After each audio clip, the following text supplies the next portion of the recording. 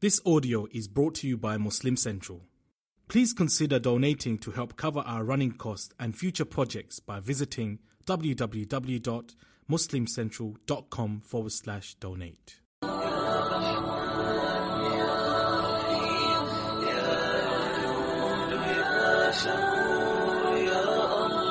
Abdullah ibn Umar said, the Prophet ﷺ approached us. He's about to say something so important that he just remembered. He said, Ya ma'ashar al-muhajirin, O noble muhajirun, O migrants. He's talking to Abu Bakr, Umar, Uthman, Ali. These were the ones who migrated from Mecca to Medina. Because this was at the masjid of Rasulullah ﷺ. He said, O noble men of muhajirin, there are 5 bad things that are going to happen. They are going to befall my ummah towards the end of time. وَأَعُوذُ بِاللَّهِ, I seek refuge in Allah that it does not happen in your time. Such a difficult challenge. He said, and I want the young people to listen to this especially, parents also indirectly. Close one ear and open the other ear. He said, number 1, when sexual obscenity becomes a widespread norm in my ummah. And it will never happen except if they start committing it publicly and publicizing it openly. Meaning they feel proud about talking about it. They feel good talking about it. They don't have to do it, but they talk about it, they publicize it. Rasulullah ﷺ said, they make i'lan for it. They make an advertising for it. Do you know what that means? It means that when you're at school, for example, at high school, and you hear your friend talking about going out with a boyfriend, or a boy saying, I've been out with this many girls, they're actually lying to you. It's not true. And then you go and do it because you think everybody else is doing it. Immense studies have come up today telling us, research about high school students, young people, why do they commit zina? They say because they think everyone else does but they don't, and everybody loves to publicize themselves that way. And zina is not publicized just by merely saying, I go out with this person or that person. Today on social media it's publicized in an indirect way. How? The way girls and boys pose on the internet to other people. That type of posing is a sexual posing, my brothers and sisters in Islam. The way they do it with their mouth and with their eyes and with their faces. Rasulullah ﷺ told us, they publicize zina. You know that round mouth thing? What do they call it? Huh? Duck face? What? Duck? Oh, anyway, it's got some kind of name. This thing was taken from the baboon kingdom. Did you know that? You study zoology, I'll tell you, it took from the baboon kingdom.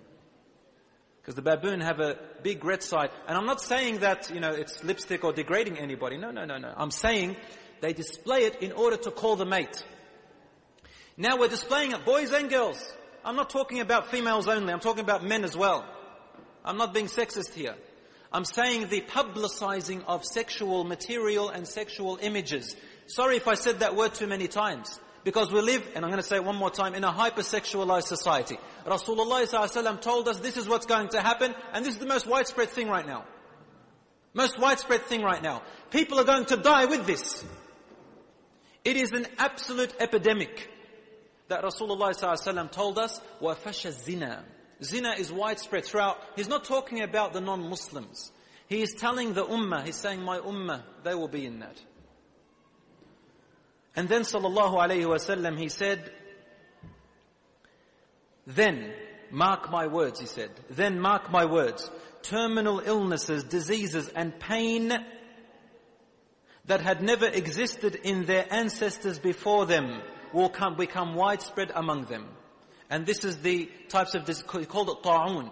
Ta'un in those days was any unknown sickness that brought death to a person. There was no cure to it. And he said there will be diseases that have no cure that will become an epidemic among my ummah. Today we have HIV, AIDS, and we have STDs, sexually transmitted diseases.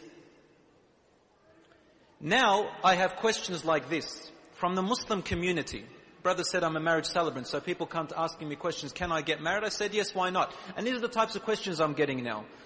Brother, do I have to tell this person that I'm getting married to that I have STD? Did you know that these are the questions they're asking me right now? All over the place. We say, yes, of course you have to tell them because it's a contagious disease. They say, what if I have it under control? There's some kind of control pills. Say, but when you don't have the pills, they actually, they exacerbate. And then if they're pregnant, they have a child, the child gets that STD as well automatically. Did you know that? Among the Muslim ummah. You know why? Because people, what they say is, that Muslims, they say, I'm not committing zina. But they do everything else. And look what happens, as Rasulullah ﷺ told us. You know why I opened up with this? You're probably thinking, why have I opened it up with this? We're talking about the last day. This is the last day. The last 1,000 years of this world, right towards the end, this is what has happened to us. So Rasulullah ﷺ told us that this is what's going to happen. 5 things. The second thing he said, they will cheat in their business and trade as a livelihood. And that's when drought will come upon them, meaning poverty, dictating rulers and oppressive rulers upon them. Maybe not in Australia, but in 60% of the world. This is happening among the ummah. They live upon cheating, lying and betraying. It happens here in Australia too, if you don't get caught legally. For example, give you an example. A Muslim wants to buy a car from another Muslim. One Muslim says, Wallahi, it cost me this much. The other Muslim believes him because he said, Wallahi. So then the other Muslim wants to blackmail him. How does he blackmail him? By using verses of the Quran, a hadith. He says, Ya akhi, Allah said, Rasulullah said, love for your brother what you love for yourself. I'm your brother. Give me a cheaper price. So the other brother resorts to the Wallahi thing and he resorts to the hadith thing. Each one blackmailing the other person with the religion. And this brings to me a hadith of Rasulullah sallallahu alayhi wasallam where he said, this is in Ibn Majah, he said, people will use the religion for their worldly gain. This is towards the end of time. They will use the religion for their worldly gain. They will use the religion for a status. Look at me, I'm a sheikh. Now listen to me. I'm a sheikha, female. Now listen to me. I am such and such of a person. This is my hadith and ayat. Now I will get to make people believe what I say and I'll be the person who everybody listens to. It's even worse today because we get to hide behind usernames on the computer. Everybody, even the most shyest of people has become the loudest person now. Sits in their bedroom, hides behind the username and feels it okay to type anything. It never goes off. And this is where your fatwa now is. People kind of believe some things when they get written. I don't know why. This is the world we live in, using the deen for worldly gain. Number 3, he said, they will stop their zakat. How many people even know the rules in Islam of zakat? What are the rulings of zakat? How do you give zakat? For what do you give zakat? I'm sure, mashallah, a lot of us know a lot about Islamic finance and the riba banks. Because many Muslims, they say, what's this Islamic finance business? I'll just go to ANZ. It's the same thing, man. This is trade. It's just a different name, they say. If everybody's such an expert on Islamic finance and all this other finance, how come they don't know much about zakat? This is what Rasulullah is saying. People become ignorant about their own deen. Number 4, he said, they will betray the promises and loyalty to Allah to the point that the enemy will control and possess their wealth. Now, millions and billions of dollars are given away to the non-Muslims to deal with it in our own countries and control us. Brothers and sisters, the Prophet ﷺ said the 5th thing is, their leaders and figures do not apply the laws of Allah's book, but choose what suits from them, for themselves, until Allah curses them with disunity and enmity amongst each other. I say to you, it's not just the leaders, but all figures. Everybody now has become a leader, a self-appointed leader of themselves. On social media, for example. And what it has caused is disunity and defragmentation of our ummah. We cut each other off. We don't talk to each other. We meet each other now on Facebook and that's about it really. People don't meet anyone anymore. People don't say salams except to people who they know. Otherwise, it's a very individualistic society. We live in a society where it's about you and only you, myself and me. Rasulullah ﷺ told us the last day will be about that. about me and myself, or I. 3 most common words used now. Brothers and sisters in Islam, Rasulullah sallallahu alayhi wasallam told us towards the last hour, there will be extreme display. تُعْرَضُ الْفِتَنُ, the fitan, the trials and tribulations, will be displayed before you. There's a very intricate word he is using here. Display meaning they will be placed in front. You're not even looking for it, but it will be in front of you. Just like the pieces of straws in a straw mat. There's so many of them, and these straws are displayed to you, these fitan are displayed to you like all the individual straws in a straw mat. If you ever look at a straw mat, it's got about 10,000 straws in it, maybe 100,000 straws in it. When you look at a straw mat, you see all the straws individually, don't you? Don't you kind of see how they go along, and they're all at once. So Rasulullah is using a metaphor here. He's saying the fitan will be so many on that day that you will look at them, you'll see them all at once in front of you, and you recognize that each one is on its own. Fitna after fitna after fitna after fitna, all displaying themselves in front of you. He said, there will be 2 hearts on that day, 2 hearts. One type of heart will be pure, and the other type of heart will be murky, stinky, and ugly and dark. The pure heart will be the ones that reject these fitan and try to go against it. And the fitan, the hearts which will be dark and murky, are the ones who take it and accept it and love it. Once, I was driving out of my house. I went down to the next street.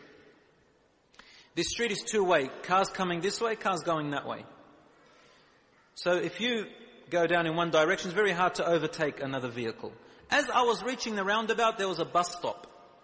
I looked at the bus a few meters ahead, and right at the back of the bus is a huge picture of a woman partially naked. Now, you shouldn't be shocked because this is very normal, isn't it? Is it normal or not? Normal or abnormal? Very normal. Normal everywhere you go. You just drive, kids see it, very normal. So I said, I better beat that bus, because if I don't beat it, the bus is going to be right in front of me. And I can't overtake because there'll be cars coming this way, and I have to look at the bus because otherwise I'll have an accident. What am I looking at? The picture. So then the bus went in front of me. How strong is the shaitan? So the bus went in front of me. Driving behind this bus, where do I have to look? Trying to look away, I'm going to have an accident. Until the bus, alhamdulillah, went away. Astaghfirullah al-azim. I said, Sadaqa Rasulullah sallallahu alayhi wa sallam. Truthful is he, that the fitan will be displayed before your eyes. You can't even run away from it. This day and age, the other day this brother said, brother, I lowered my gaze to the ground and I see a magazine with another woman on it. I looked away from this at a shop right there, displayed on the window. La hawla wa la quwwata illa billah. You're going to read your email, bang, right in front of you, this junk mail comes up. Sometimes they display. Isn't that correct? Everywhere. Grade 5s and 6s are now looking at stuff they shouldn't be looking at. By the time they're in year 9, Allahu Akbar. Gone with the wind. Pornography has become a widespread epidemic today. Rasulullah ﷺ told us, before the last hour, there will be a time when people will look at this as very normal. To the point where you will see people committing the act of zina on a normal street where people pass by in a public area, and people will take it so normal and ordinary that you say, look, at least, that's cute, but at least you can go aside a little bit there, away from the people, let us walk. People see it very normal. Now we've gone even more than that. That was probably a few decades ago. Now it's even worse. People are not out in the street anymore. They're inside their homes. In the other day, in my day, my parents, if they sent me to the room, it was a prison for me. Today you send the child to the bedroom, it's paradise. Give them an iPad, their phone, or a computer. They don't want computers anymore. And the whole world is at their feet. They don't need to go out anymore. Brothers and sisters in Islam, wallahi, it's an epidemic.